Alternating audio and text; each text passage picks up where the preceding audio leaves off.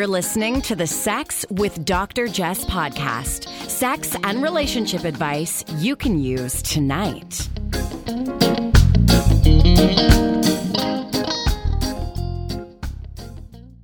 Welcome to the Sex with Dr. Jess podcast. I'm your co-host, Brandon Ware. And I'm here, Jess O'Reilly, your friendly neighborhood sexologist.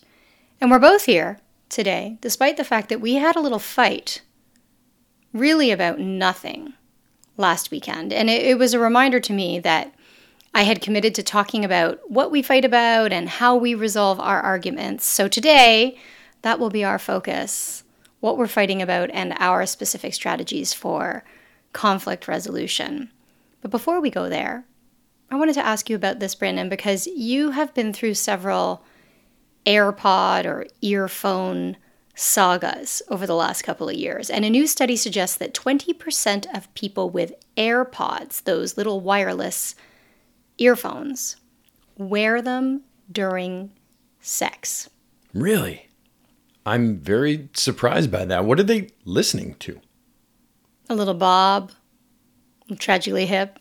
Really? I don't know. Very Canadian of you. Are you familiar with the silent disco? Of course I am. Brooklyn Nine-Nine. Terry Crews. Okay, so the silent disco, you go to a disco is such a funny word, but you go to a club and they're playing music, and there are often multiple DJs. So for instance, you might have 3 different DJs who are battling, and everybody is wearing headsets. And so you can switch the channel of your headset to choose the DJ of your liking. And oftentimes it's a battle. So you might see that I'm on DJ with a little light red, and I might see that you're on green and you look like you're grooving to a different beat and it looks kind of good. So I might switch to green. And then, by the end of the night or at a specific time, one of those DJs triumphs as the one with the most people on their channel. And then that's not always how it works. Sometimes it's just a silent disco so that you can groove, you can have a good time, and it doesn't disturb everyone else. So I picture my AirPods being set to like Some Lovers Rock Reggae. Yours being set to, I don't know, what's your favorite music these days? I listen to everything. Okay, I've been listening to some... Weezer? No. Something with a bass. Oh, bass, okay. Yeah. You know what I'm listening to because you just need to see me grooving to the bass, not the treble. Brayden's just bragging that he thinks he can groove to the bass, not the treble. And he actually can. He can boogie. It's what first attracted me to Brandon was how he boogies. So I picture I'm listening to one thing, you're listening to another. Our hips are not going to jive during sex if we're listening to different music. No, I want to bring some people on that wear AirPods during sex because I want to know what you're listening to.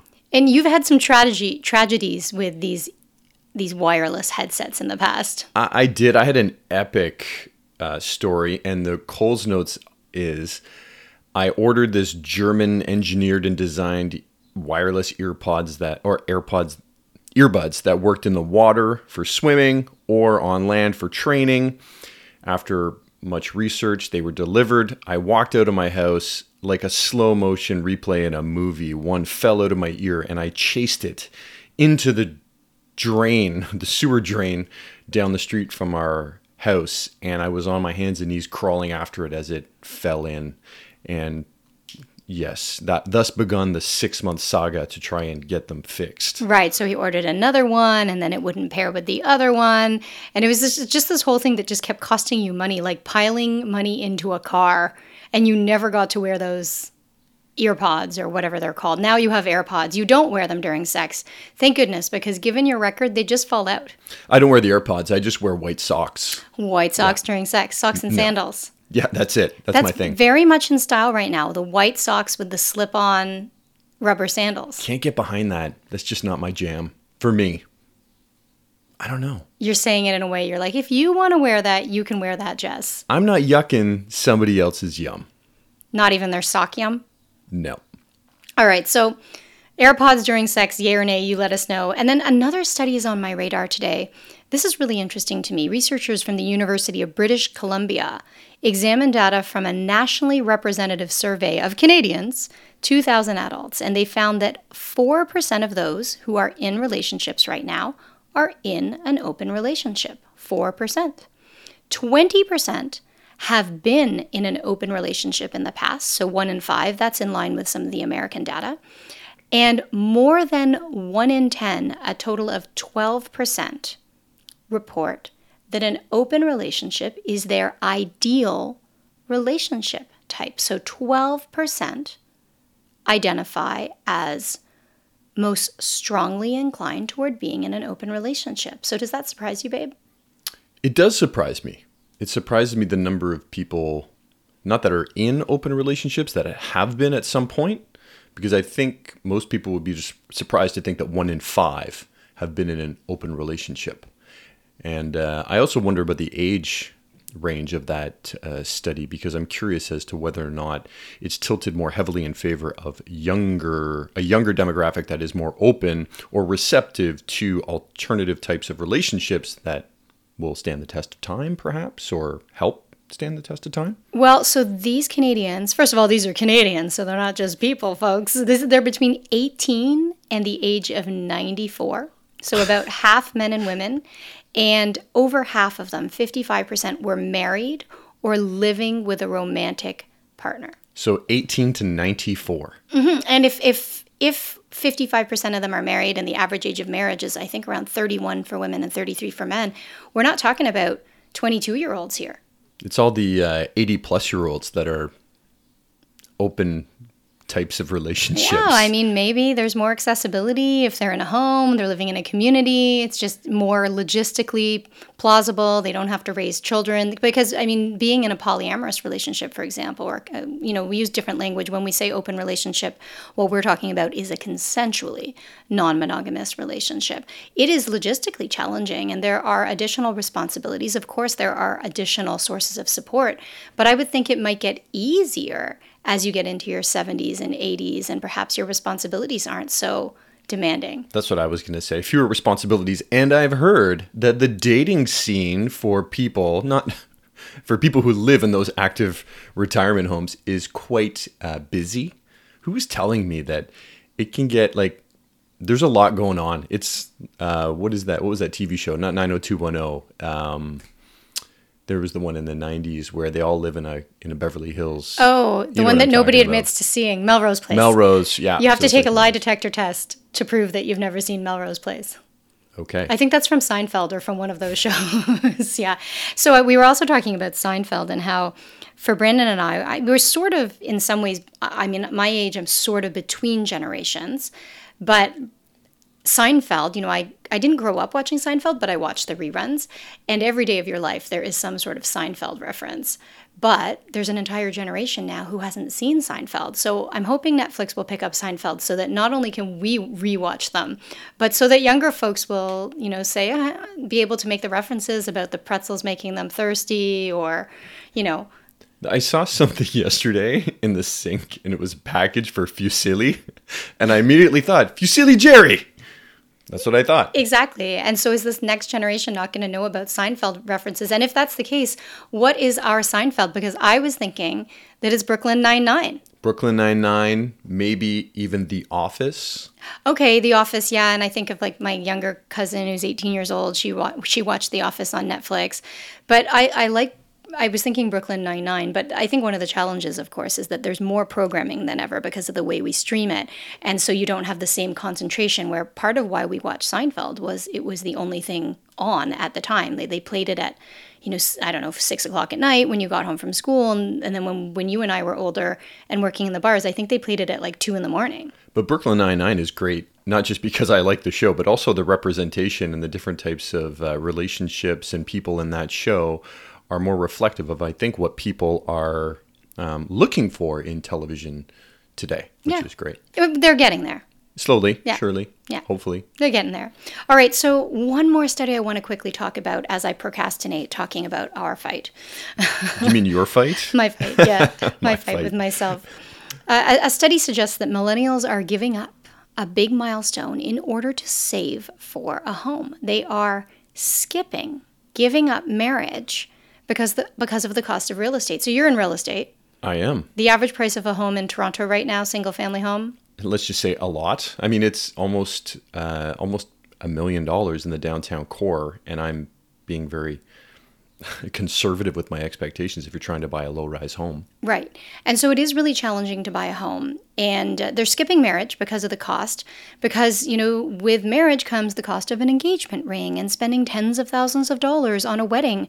And so they're skipping the wedding to save for a house. And I just want to offer the reminder that a wedding doesn't have to cost you tens of thousands of dollars. You can get married without buying an engagement ring. You can save for a house and have a wedding if you stop making your wedding a financially burdensome affair. Now, if you think the institution of marriage is outdated, I hear you. And if that's why you don't want to get married, I think that's a really good choice for yourself.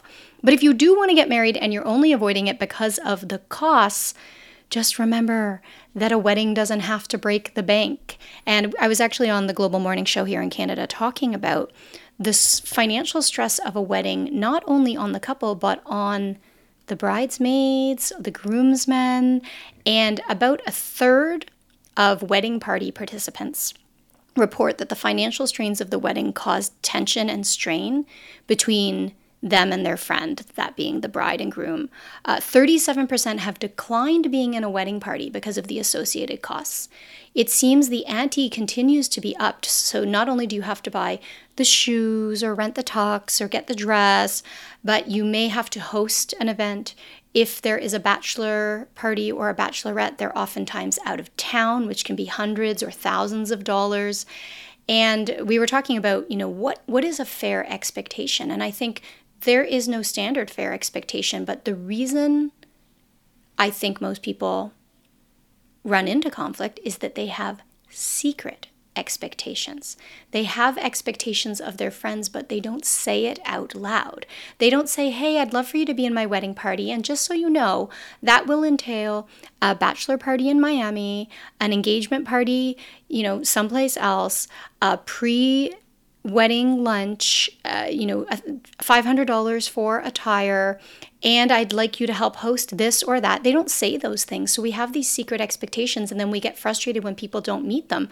But nobody can meet your expectations unless you're clear about it. I'm surprised at how, like you said, the ante has been upped. Because when I reflect back on when we got married, we've only been married for just over 13 years. And even then, my friend, my best man, who threw my stag, it was a night out. We went drinking. We went and played. I think we played paintball. I probably get to shoot everybody with paintballs, and that was kind of it. Had a great time. But now you're right. You're going to Miami. You're hosting a party in advance. Like, it just seems like it's a much more expensive endeavor. Yeah, and that's fine if you're comfortable with that, but you can't expect your expectations to be met by everybody else. And you have to remember, this is your wedding. This is not somebody else's wedding. So I do think sometimes expectations are A, too high, and B, just not clearly communicated, right? And so remember that money is not a measure of the relationship. Just because I don't want to invest X dollars into a specific event doesn't mean I don't care about you. And because I was reading all the different wedding boards and doing research for that story for Global, and not only do weddings put a strain on relationships without the financial commitment, but so many people in the wedding parties are no longer friends with the bride and groom after. Sometimes, life happens and you go your separate ways, but oftentimes it's because of conflict rooted in the wedding. I was reading stories about a brother who was a best man during his speech for his brother's wedding, got engaged on stage. And so that caused a rift. Oh, stealing the thunder. Yeah. So, I guess everybody will have a different opinion on that. I was reading one where a mother took a couple of the wedding cash envelopes. I'm gonna bite my tongue right now. Oh, you don't want to say anything? No.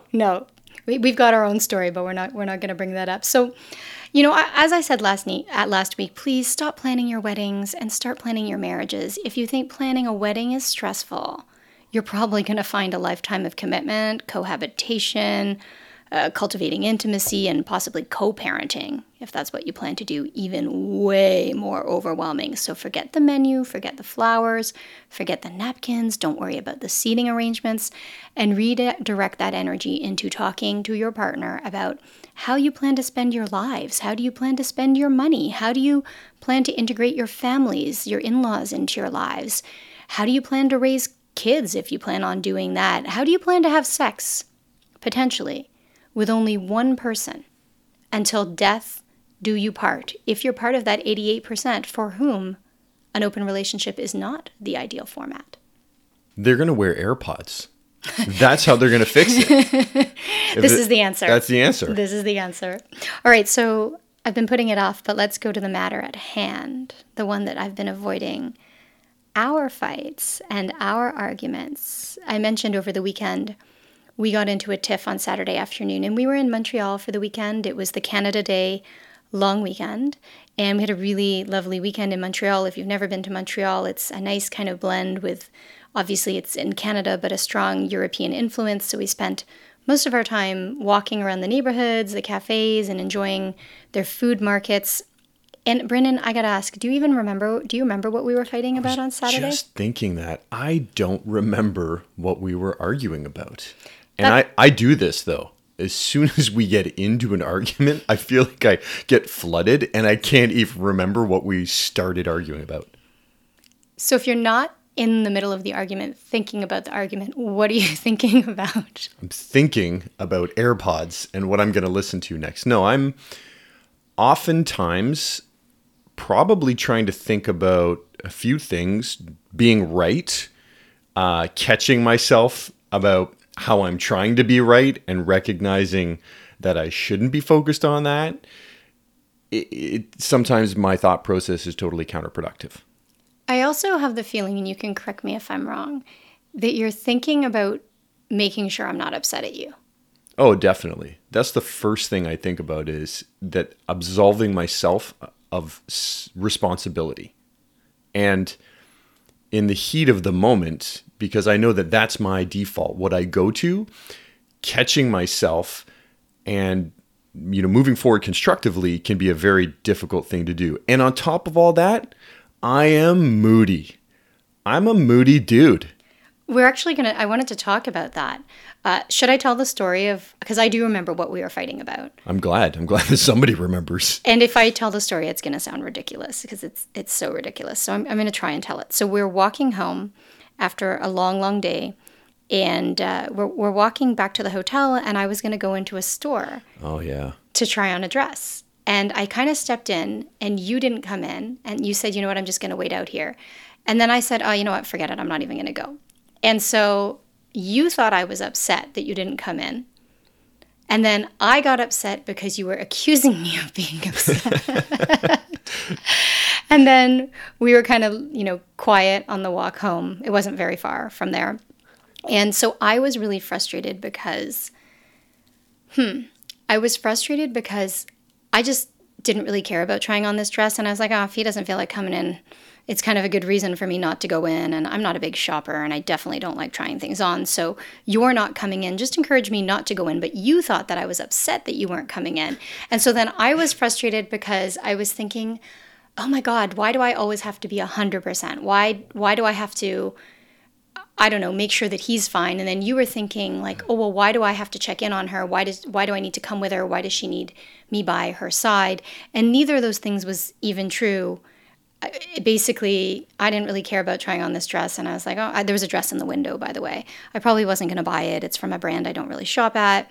And anyhow, we were just, I think, tired. And we resolved it by talking that time. So I was talking about how I felt that you were accusing me of being upset, and how I think sometimes you're paranoid, which is not a nice word, but that's what I said, that I'm not okay, and that you're not okay unless I'm okay, and that's a lot of pressure on me.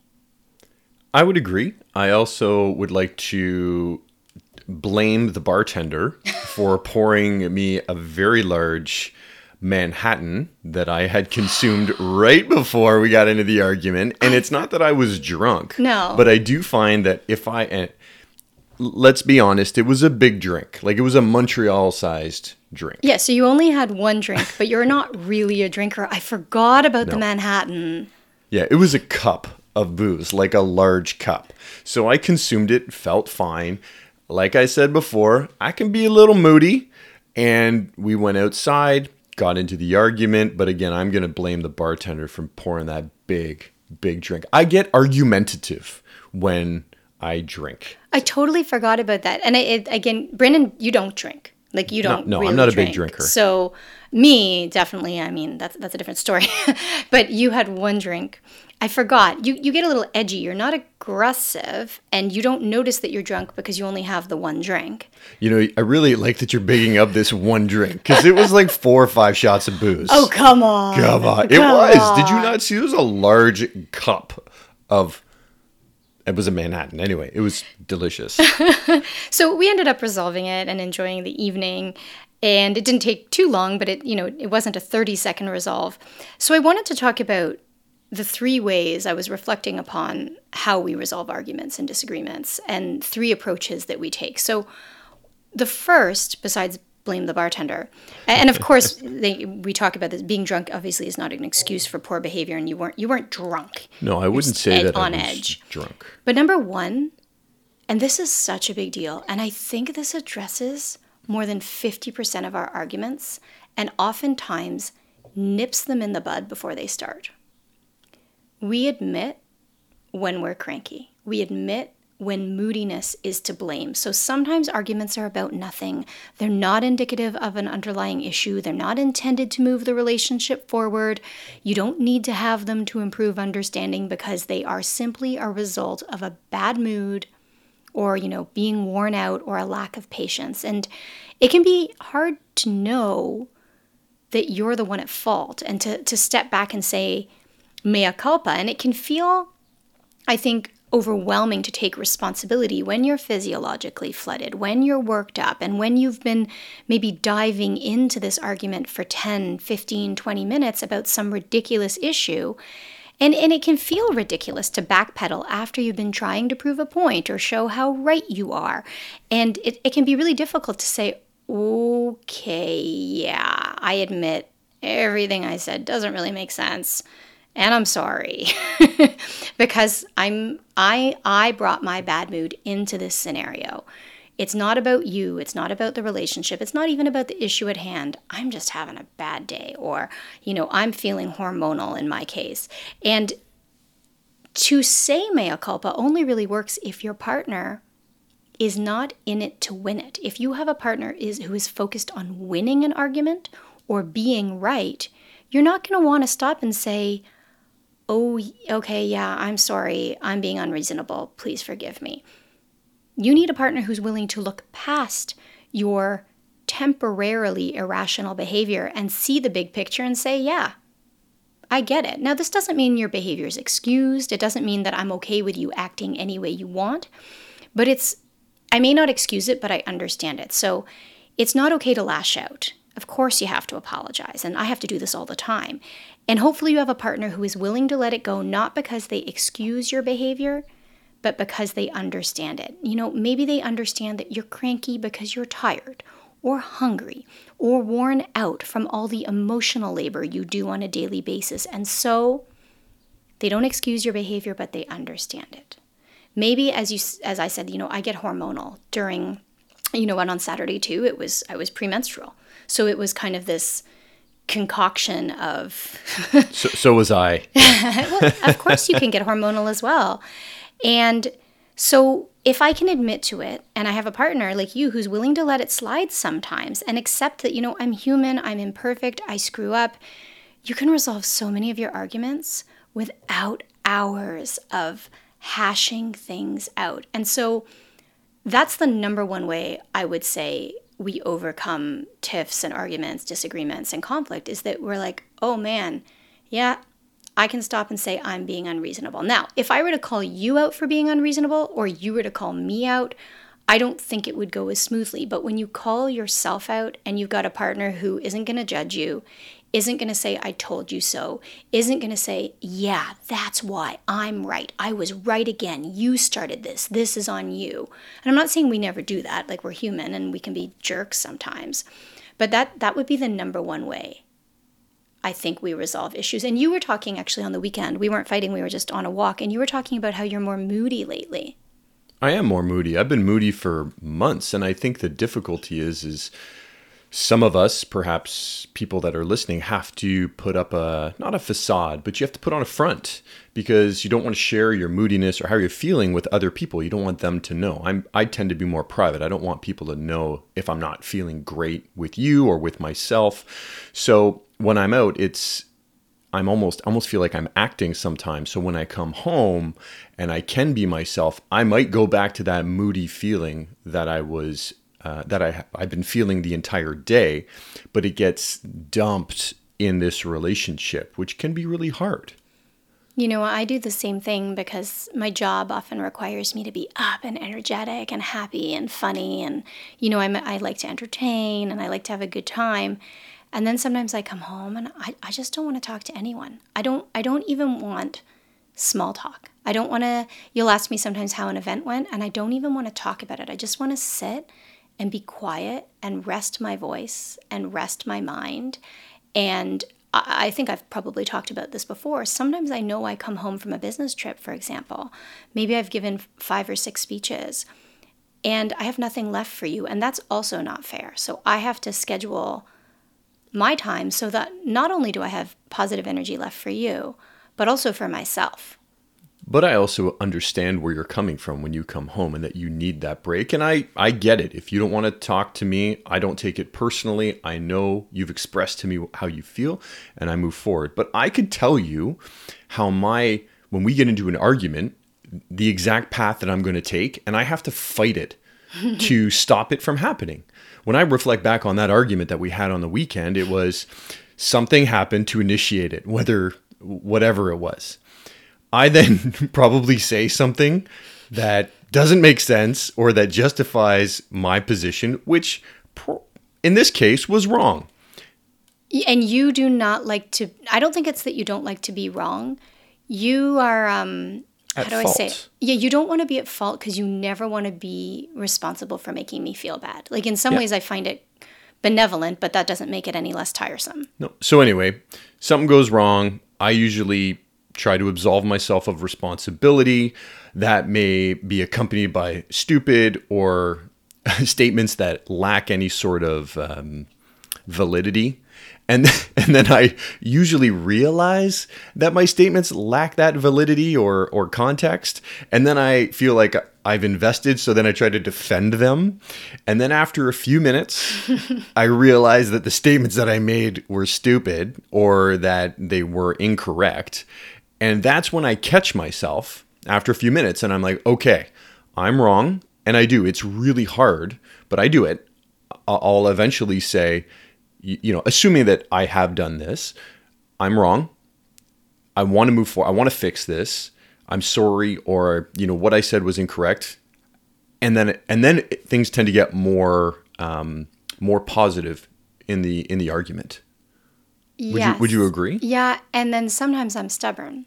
Sometimes you'll do that, and I'll be so pissed off over what just happened that I'll be like, "Oh, it's too late." And I don't say it in those words, but I'll try and argue my point more and want you to see my perspective, even though you've just told me that you acknowledge it. I'll want you to tell me harder. So tell me harder. I think I can be too demanding at times. And that's what happens when you're worked up, when you're angry, when you're sad, when you feel threatened, when you feel hurt, when you feel frustrated, or as we said, when we're moody. And I get snappy. And yesterday I was snappy. I was having... Really? Oh, I didn't know. I didn't notice. I was having a kind of a bad period day. And I could feel myself getting snappy. And I remember saying something to you upstairs and then coming and sitting on your lap and apologizing because I knew I was wrong. And you're sweet about it. You're not like, yeah, you shouldn't have done that. Or yeah, see, you understand. And it's not that my behavior is excused. It's that you show understanding. And I think that's what makes the willingness to admit that perhaps you're moody or perhaps you're just cranky. That's what makes that willingness to admit it diffuse the entire situation. In our relationship, I don't think that digging in has ever really accomplished what either one of us wants to accomplish. Of course. And you're all going to have your moments. I have my moments where I want to be right, where I want you to see my perspective, where I want you to admit to a wrongdoing. And so I realized, though, after that, yeah, that doesn't really do much. I think in the heat of the moment, what I feel is that I want to be heard, I want to be understood. But really, I think part of that is a veil for wanting to be right. And so crankiness or admitting that you're wrong in the moment or that, you're fighting about nothing is one way we resolve, I'd say, about half of our arguments. And they don't really become big arguments because of that. But sometimes you do have to hash things out. Sometimes we have to talk about the underlying feelings, fears, insecurities. We have to have uncomfortable conversations. And we have to admit when we're feeling ongoing frustration, anger, sadness, neediness, and even if we feel resentment building.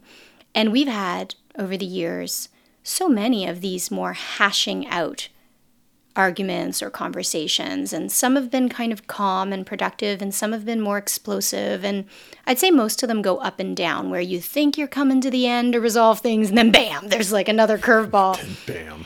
But when we have these conversations, I was reflecting back on a few of them, and how the ones that work, I kind of identified these three elements.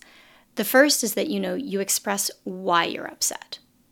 The second is that I'll speak for myself. So I tell you why I'm upset. I tell you what's really bugging me. And then I tell you what I want, right? Here's what I'm asking for.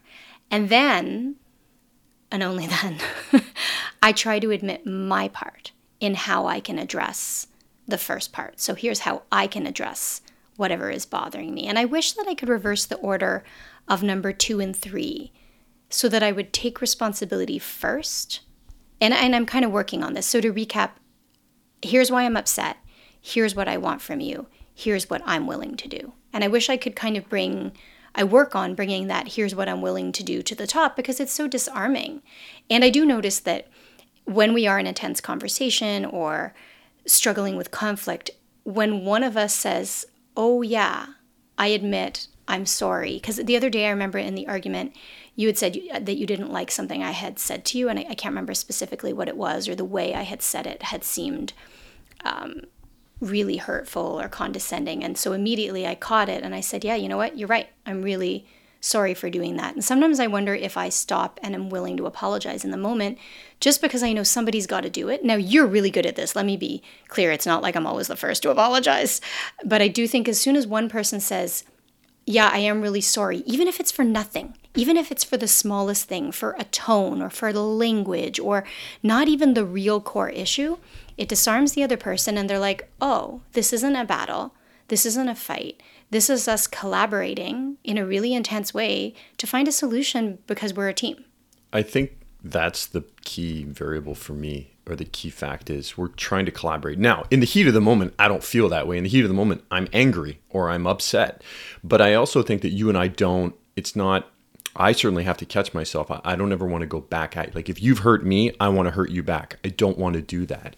But what I find is that I tend to fixate on the problem, and it takes me a few minutes to think about, okay, chill out, think about what the root issue is here, fix it, and focus on that rather than how I'm angry about something that you've said, right? I think about, okay, we're arguing.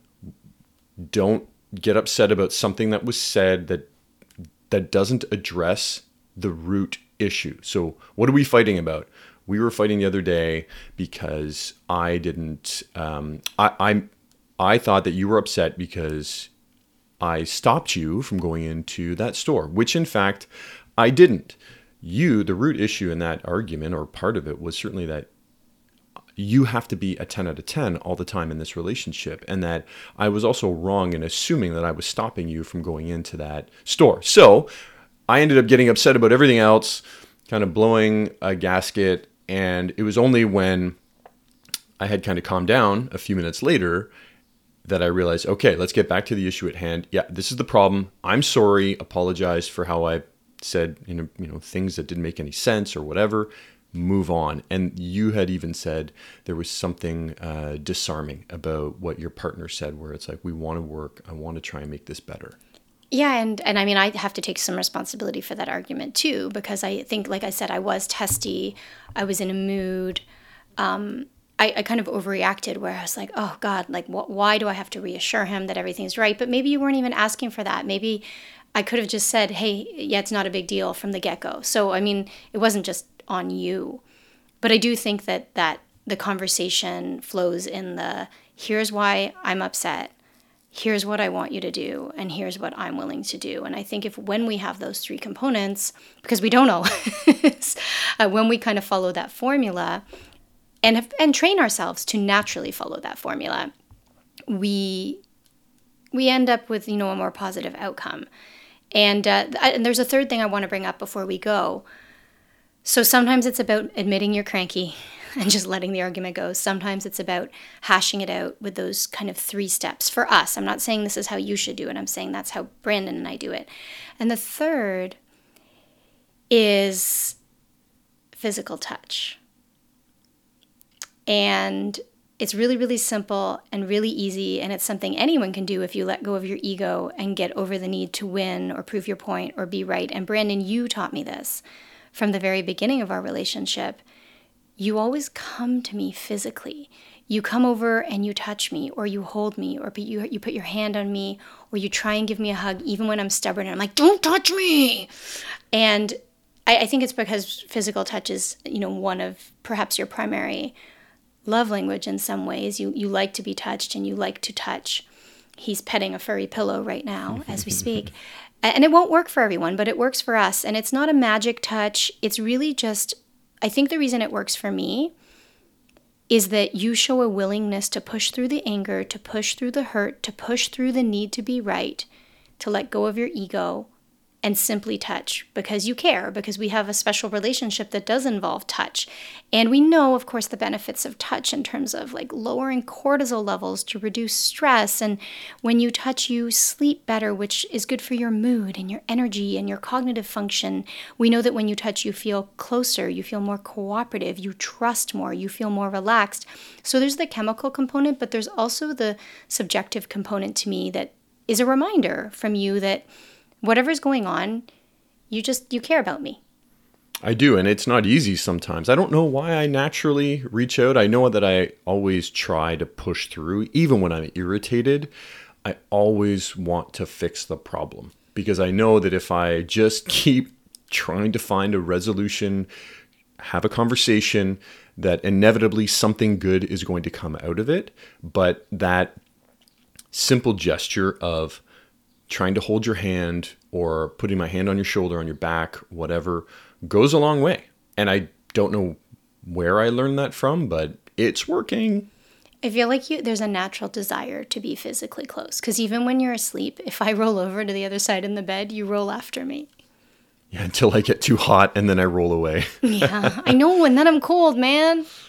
So, I thought we'd share our approach to how we resolve tension or how we ease tension and resolve conflict. And it's not necessarily going to be yours, but those are our kind of 3 approaches, and they're not always conscious. There are things that I've identified as I kind of looked back and reflected upon how we manage tension. And it may not, as I said, be your approach. So I'm interested in your approaches, so definitely share them with us. I want to stop there. When we talk about our own relationship, I feel grounded, but I also feel tired. I find it really easy to talk about studies and to answer other people's questions and to, provide insights based on what the research says or even to interview other people. But talking about our own relationship is such an interesting experience for me because I went the first however many years of my career never talking about us. And so to come out and share, for me, is really challenging because I don't know, it's a private part of our life, and partly I want to protect it. And then there's also the self-consciousness piece where, I'm like, oh, do we sound like jerks? Do we, what do people think? I find it therapeutic. Maybe I'm ignorant to the fact that people are listening and judging, but I actually find that every time we have a conversation, it gives me opportunity to think back, and I find it a positive exercise. I really do. Because I don't think that when I normally have an argument or a fight, that I spend the time to have a conversation about what worked and what didn't. And for me, doing this allows me an opportunity to think about, okay, the next time I'm going to do those 3 things, and hopefully the argument gets a little bit easier to resolve. So I guess it's a little bit of a public debrief. Yeah, just don't judge me. We're going to stop there. I want to say a big thank you to Desire Resorts. Please check them out on Instagram at Desire Experience. They have multiple clothing optional resorts on the Mayan Riviera, as well as couples only clothing optional cruises in Europe. Be sure to check them out. Thanks for chatting with me, babe. That was amazing, like I just said. Folks, wherever you're at, have a wonderful week. We'll be back every Friday with a new episode.